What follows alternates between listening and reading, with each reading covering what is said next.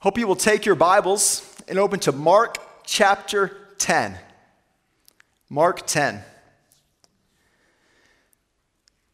As you turn there, this morning we are going to be considering a passage of Scripture that has reminded me of how slow we are to learn and how quick we are to forget.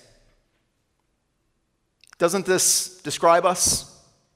Slow to learn, quick to forget. And sadly, I think it's especially true when it comes to the way we think about God, how we relate to Him. I'm afraid that when it comes to the way we relate to God, how we think about Him, how we think about ourselves, and even as we consider what He has called us to, often we are slow to learn and quick to forget. And I know this is true in part because I've been a Christian for a long time and I have experienced it myself. I've seen it in those around me. We go to God's Word and for a while we understand, we see Him so clearly, but it doesn't take long before we forget again. We have a hard time getting this proper understanding of God, and we are prone to forgetfulness, and we, as a result, start thinking and living in ways that don't honor God. We think too much of ourselves. We think too little of Him. And our lives and our actions follow, don't they? Well, this morning as we come back to Mark chapter 10, we're coming to a passage about the disciples, and quite frankly, it is a familiar story. It's a story about how the disciples are thinking, again, too highly of themselves. They've misunderstood what Jesus has called them to. And yet again, Jesus corrects them. He teaches them, again, that following Him is not all about them. That being a follower of His is about humility and servanthood.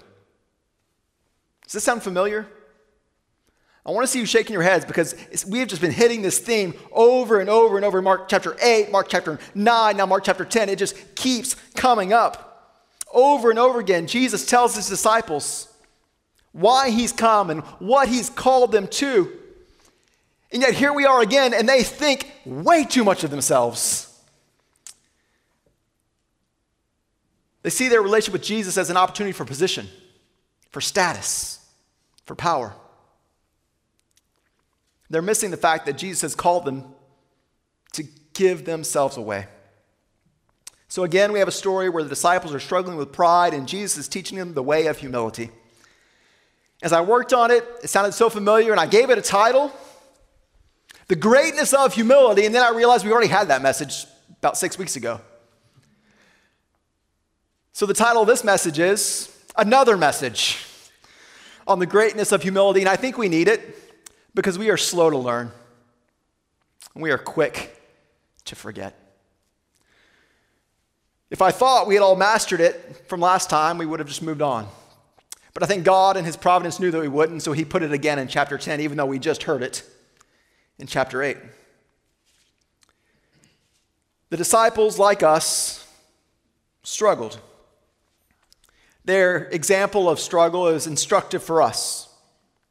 And while we may be tempted to shake our heads at the disciples because once again they think too much of themselves and they've misunderstood the plan of God, we need to be reminded that we are much like them.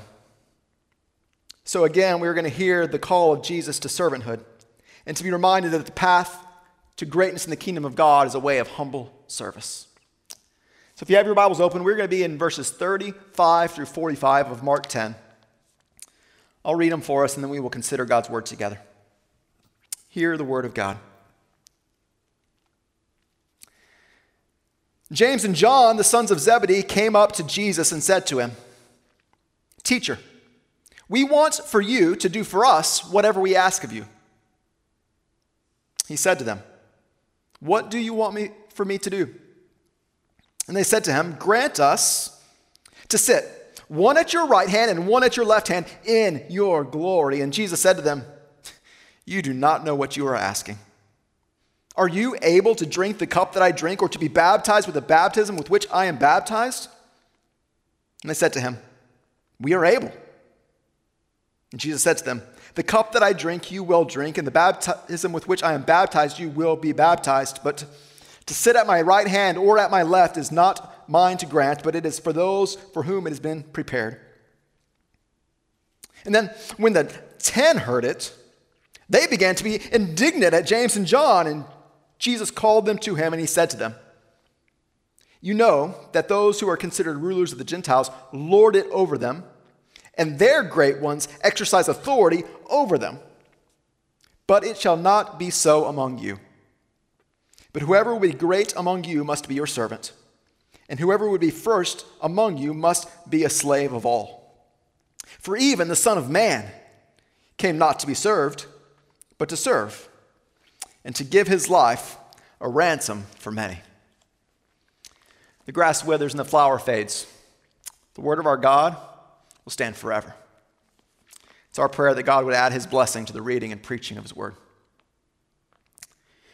If you were with us last week, then you may remember we considered this passage where for the third time, Jesus told his disciples in very plain language that he was on his way to Jerusalem to suffer and to die and to rise.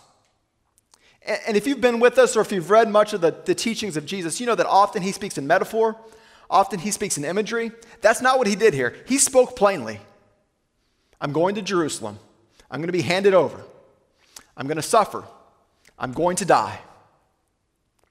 He says it clearly, but what we see is that even still the disciples are slow to understand, slow to learn.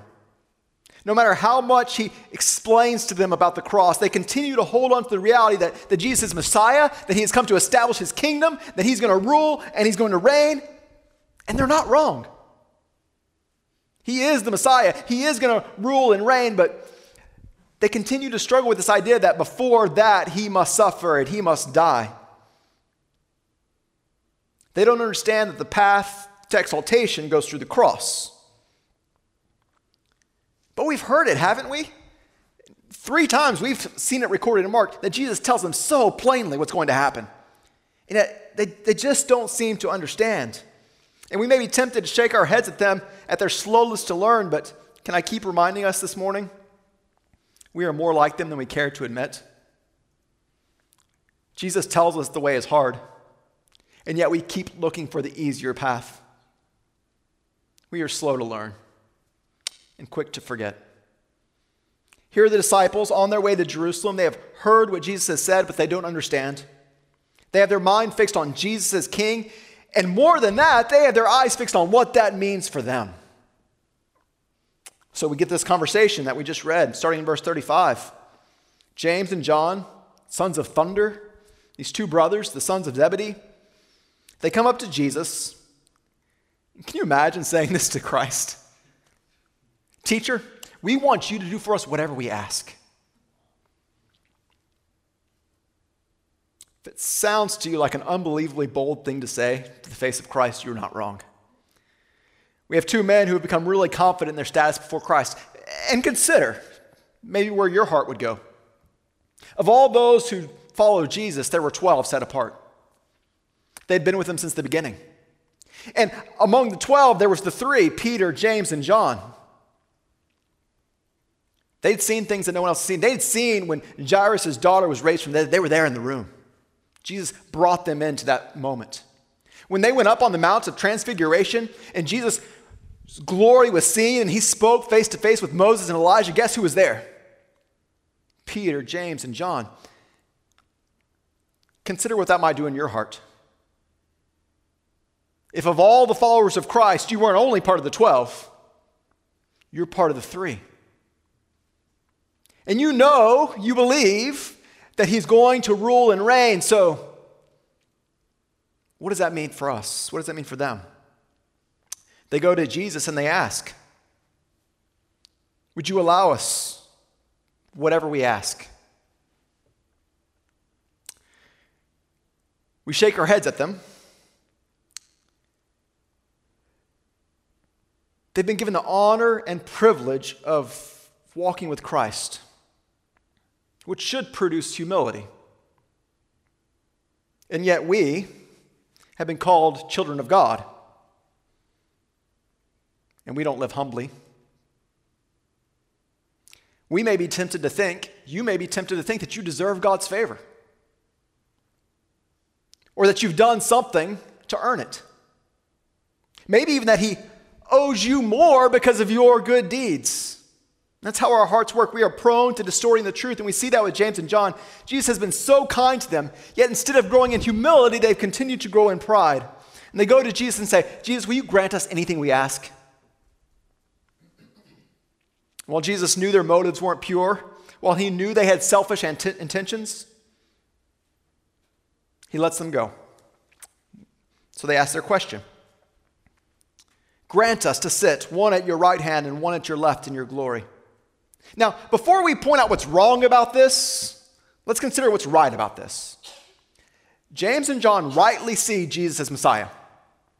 They rightly understand that he's going to sit in glory. And they rightly understand that he is before them. They've got some things right. What's obvious is that they don't understand that the path that Jesus has to walk involves suffering. The way to exaltation is the way to the cross. We also see that their hearts are ruled by pride. They have their eyes fixed on themselves and how they will be seen by others. They know Jesus is going to rule and reign, and they wanted to be seated next to him in his glory. Now, you may know the symbolism of right hand and left hand. This was common to them. If a teacher or a leader was to sit at a table, if he was at the head, the next person would be on the right, and the next greatest person would be on his left. If they were walking down the road, it would not be uncommon for a rabbi to have his next teacher next to him on his right and the next most important on his left. This was a common way of showing rank and status. And this is what James and John want. They want to be great in the kingdom of God. They want to be seen for it. As we think about that, here's the easy thing to do. You can judge James and John for their pride, and their ego, and their desire for greatness. But if all you see in these verses is their struggles, then you are as short-sighted as they are. Because we are all tempted this way. For the disciples, it was a desire to be great, but pride doesn't always manifest itself this way. Pride shows itself in us in so many ways. Sometimes pride is desiring to be seen, but sometimes pride looks like not wanting to be seen. Pride can look like self-promotion. It can also look like unnecessary self-demotion, where we wallow in our pain and we seek attention because of our weakness. Pride is not only found in those who have a high view of self. Pride's found in those who have an overly low view of self that draws attention.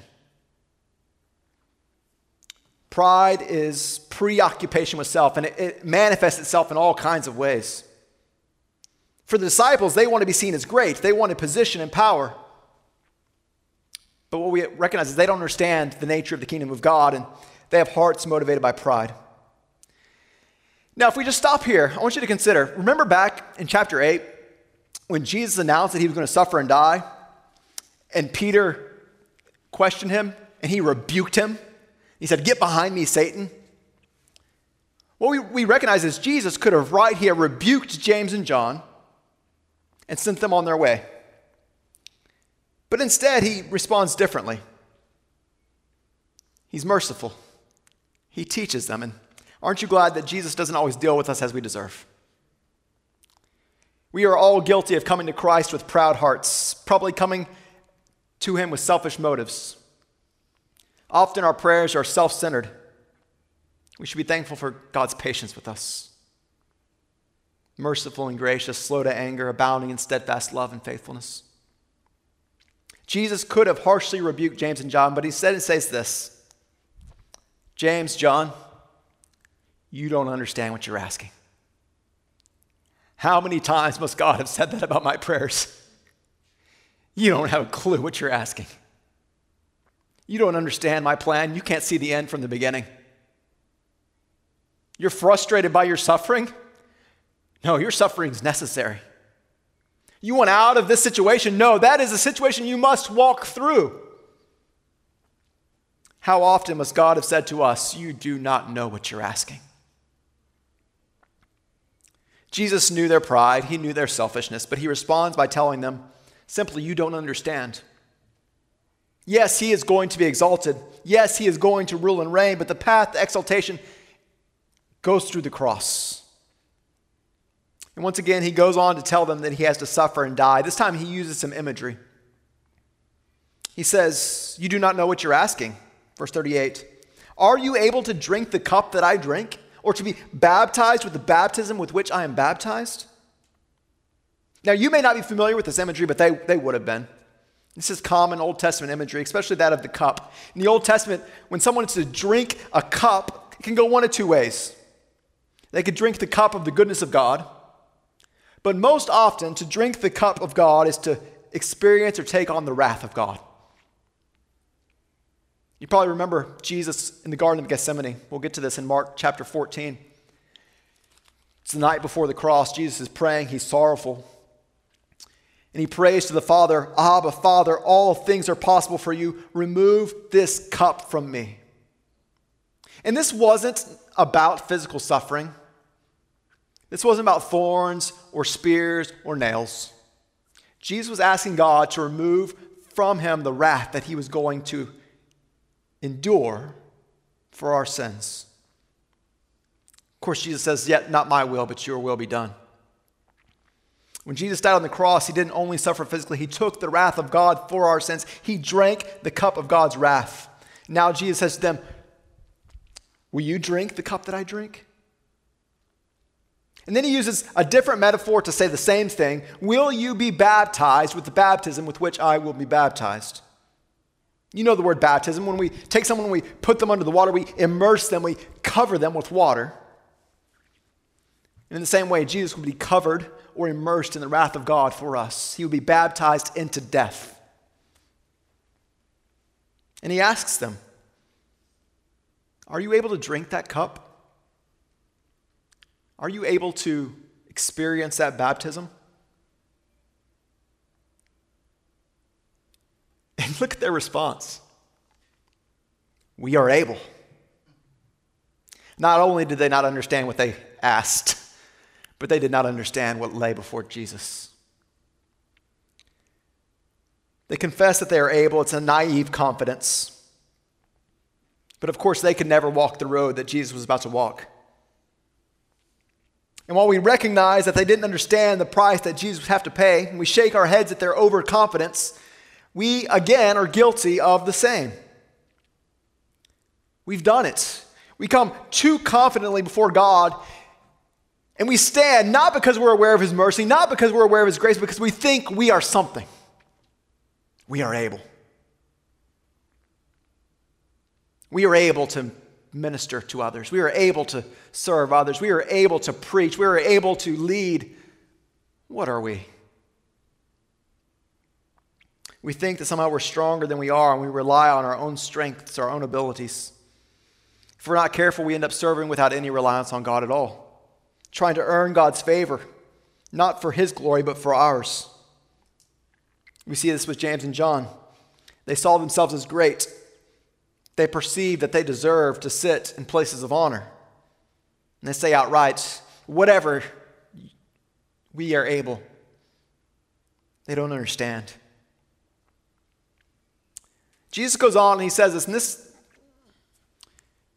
is harder to understand as we read through the passage, but let's consider his response. He says to them, the cup that I drink, you will drink, and the baptism with which I am baptized, you will be baptized.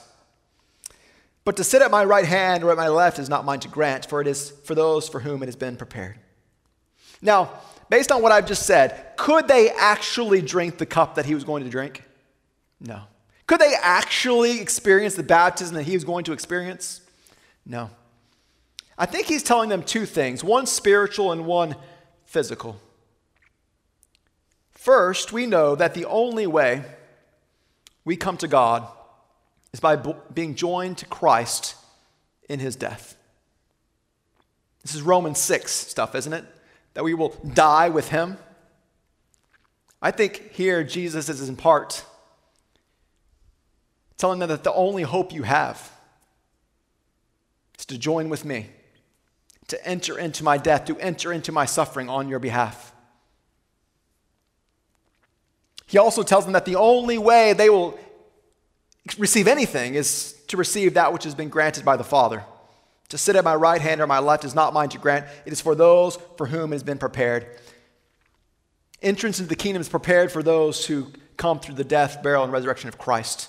I think he's telling them you will enter, but it won't be because of your greatness. It won't be because of who you are. It'll be because of my death and my resurrection. But I think he's also pointing them back to what we've seen over and over in chapters 8, 9, and 10. That to follow him is not only to enter into his suffering spiritually, but to suffer on his behalf outwardly. And most of you probably know the stories of the apostles. James and John would both give their lives for the cause of Christ. They wouldn't die the same way Jesus would die, experiencing the wrath of God for others, but they would give their lives. And I think Jesus is here reminding them of the cost of discipleship. They were ready to walk into the kingdom of God and sit down in seats of importance. And Jesus says, no, the way you will get into the kingdom of God is through suffering. First through mine, but the road to the kingdom of God is a road of suffering. And we've examined this well over the past month. The cost of discipleship. Those who follow Christ will suffer. Those who follow Christ must die to themselves. In that sense, we have death to experience, right? We must die to ourselves. We must die to our sin. We must count the cost. We must carry the cross. We must lose ourselves for his sake. In our zeal, many of us may come to Christ and have no idea of what's really required. But the repeated message of Jesus is that when we choose to follow him, we should expect to suffer. We should expect sacrifice. The path of faith will be marked by difficulty. Yet the disciples don't see that, even still. They have their eyes set on seats of prominence. And it wasn't only them that were blinded by position and status. Look at verse 41. I think especially of Peter, because it was Peter, James, and John. Where was Peter when this conversation happened? There's only two hands, and so they ditched Peter. But all 10 hear about this conversation, and we see that they are angry. Our translation says indignant. Why were they mad? Were they mad because they understood that James and John were asking something they shouldn't ask for? No. I think they're mad because they wanted the same thing. How dare you try to cut us out? And the reason I believe this is because of what Jesus says next. At this point, he takes all 12. And we have another one of those heart-to-heart conversations between Jesus and his disciples. If we go back to where we started, this is something that Jesus said over and over. They have been slow to learn and quick to forget. But Jesus is merciful, and we get the lesson again. This is another message on the greatness of humility. Verse 42. Jesus called to them and said to them, and he gives an example. You know that those who are considered rulers of Gentiles lord it over them. Their great ones exercise authority over them. So what does he do? He points to the way the world sees greatness. Look at the Gentiles. They have their rulers, and those rulers exercise their authority. They're powerful, they have status, and that is the measure of greatness. That's what you've seen. But then he says this in verse 43. It shall not be so among you. Hear that, church. It shall not be so among you. Whoever will be great among you must be your servant. And whoever will be first among you must be slave of all. For even the Son of Man came not to be served, but to serve, and to give his life a ransom for many. They wanted to be viewed as great. The disciples are jockeying for position, maneuvering for places of power or influence. Yet this isn't the way to greatness in the kingdom of God. It shall not be so among you. I've used this phrase before, and it's helpful to me, maybe it is to you as well. That Jesus comes proclaiming an upside-down kingdom. We've talked about this before, that so often when Jesus says something, it seems upside down or backwards compared to our way of thinking. In God's economy, those who are great are those who are humble servants. And this is different than the way we see it in the world, isn't it? He told them, you see the way the Gentiles view greatness, the way they vie for power and position. And for us, we are taught this from the time we are young, that we should focus on ourselves and climb to the top. Value position, value status, value recognition. But Jesus comes and he redefines it all. The kingdom of God is an upside-down kingdom from our vantage point. The way to greatness is the way of service. In order to get higher, we must get lower. But let me say this, and it goes back to something I started earlier, that being humble doesn't mean being passive, and it doesn't mean just disappearing. Do you see the way he's defining humility here? It's active. It's servanthood. Sometimes I think we confuse humility with inactivity. We think we're pleasing God because we don't desire a platform. But this is more than the obvious pitfalls of pride. It's a call to go. It's a call to serve. Jesus is not describing withdrawing from people. He's describing going towards people. Be a servant. Be a slave. What does that look like? It means counting others more significant than yourself.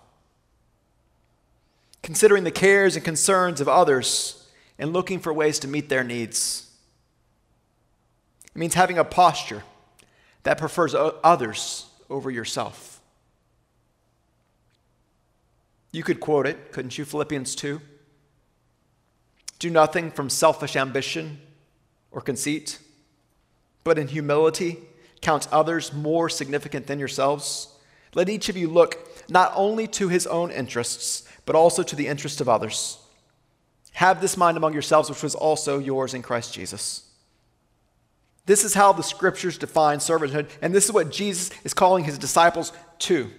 The way the kingdom of God will be built will be when the people of God humble themselves and serve, taking the gospel to those who need it, preferring others above ourselves. I've always liked the definition of humility that says, it's not that we think less of ourselves, but we think of ourselves less. It's not about thinking less of yourself, but it is about thinking about yourself less. If you think I did not practice that, you are wrong. Some of us may think of ourselves too highly. Maybe you do need to think of yourself less, or less of yourself. Overconfident. But we all need to think of ourselves less. We need to think of others more. It doesn't mean becoming passive or weak. Jesus is redefining things for us. Jesus isn't calling us to fearful people-pleasing. Have you ever thought of servanthood that way? Just pleasing them, whatever they want. No, it's not about that. It's not serving out of fear or guilt. It's about serving out of joy.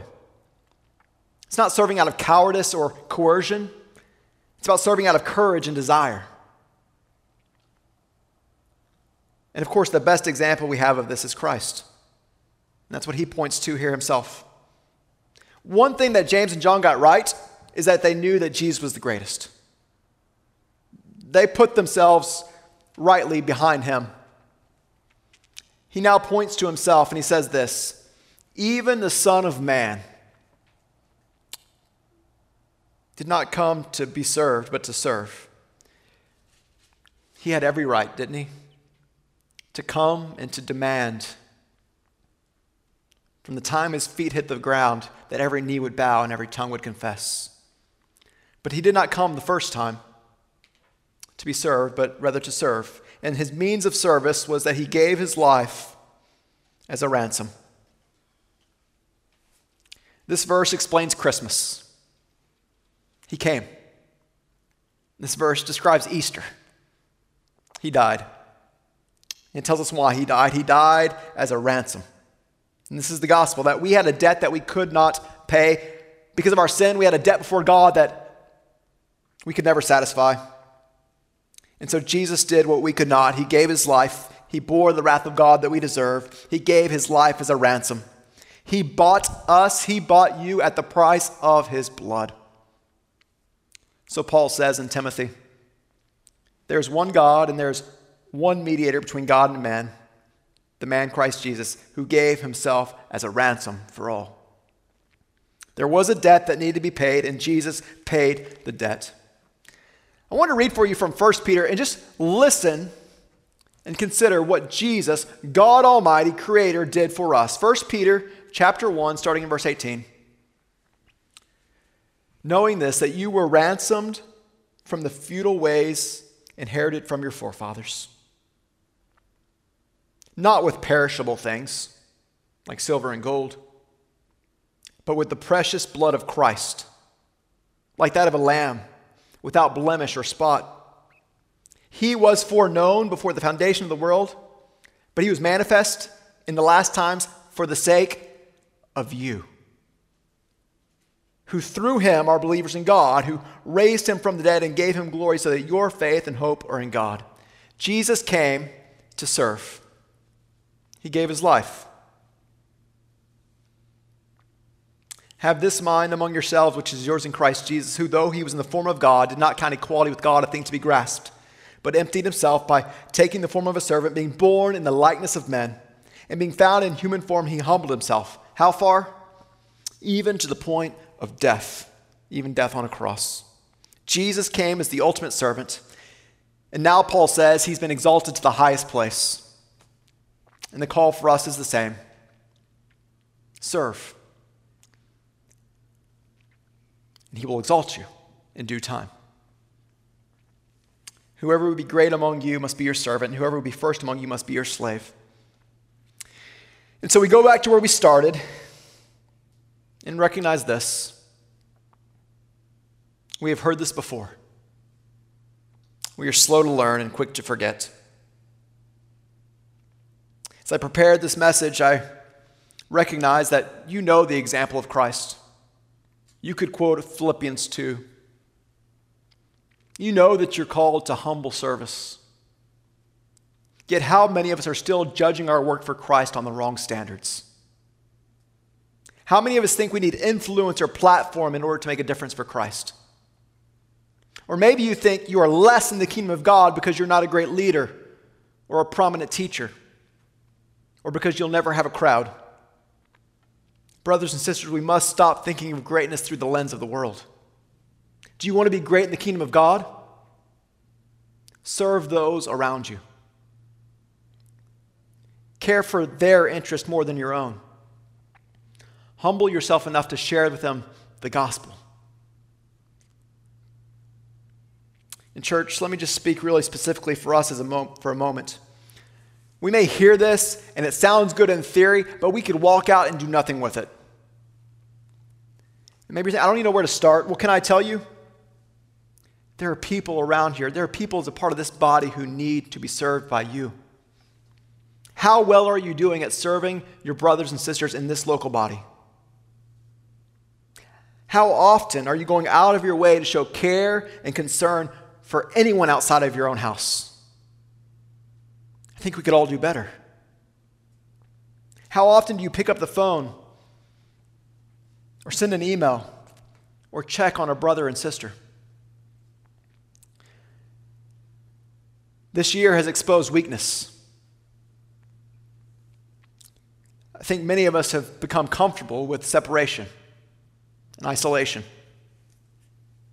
We are more and more comfortable with being disconnected. More and more comfortable with simply looking after our own interest. And we wouldn't say it out loud. It may not even occur to us that we're doing it.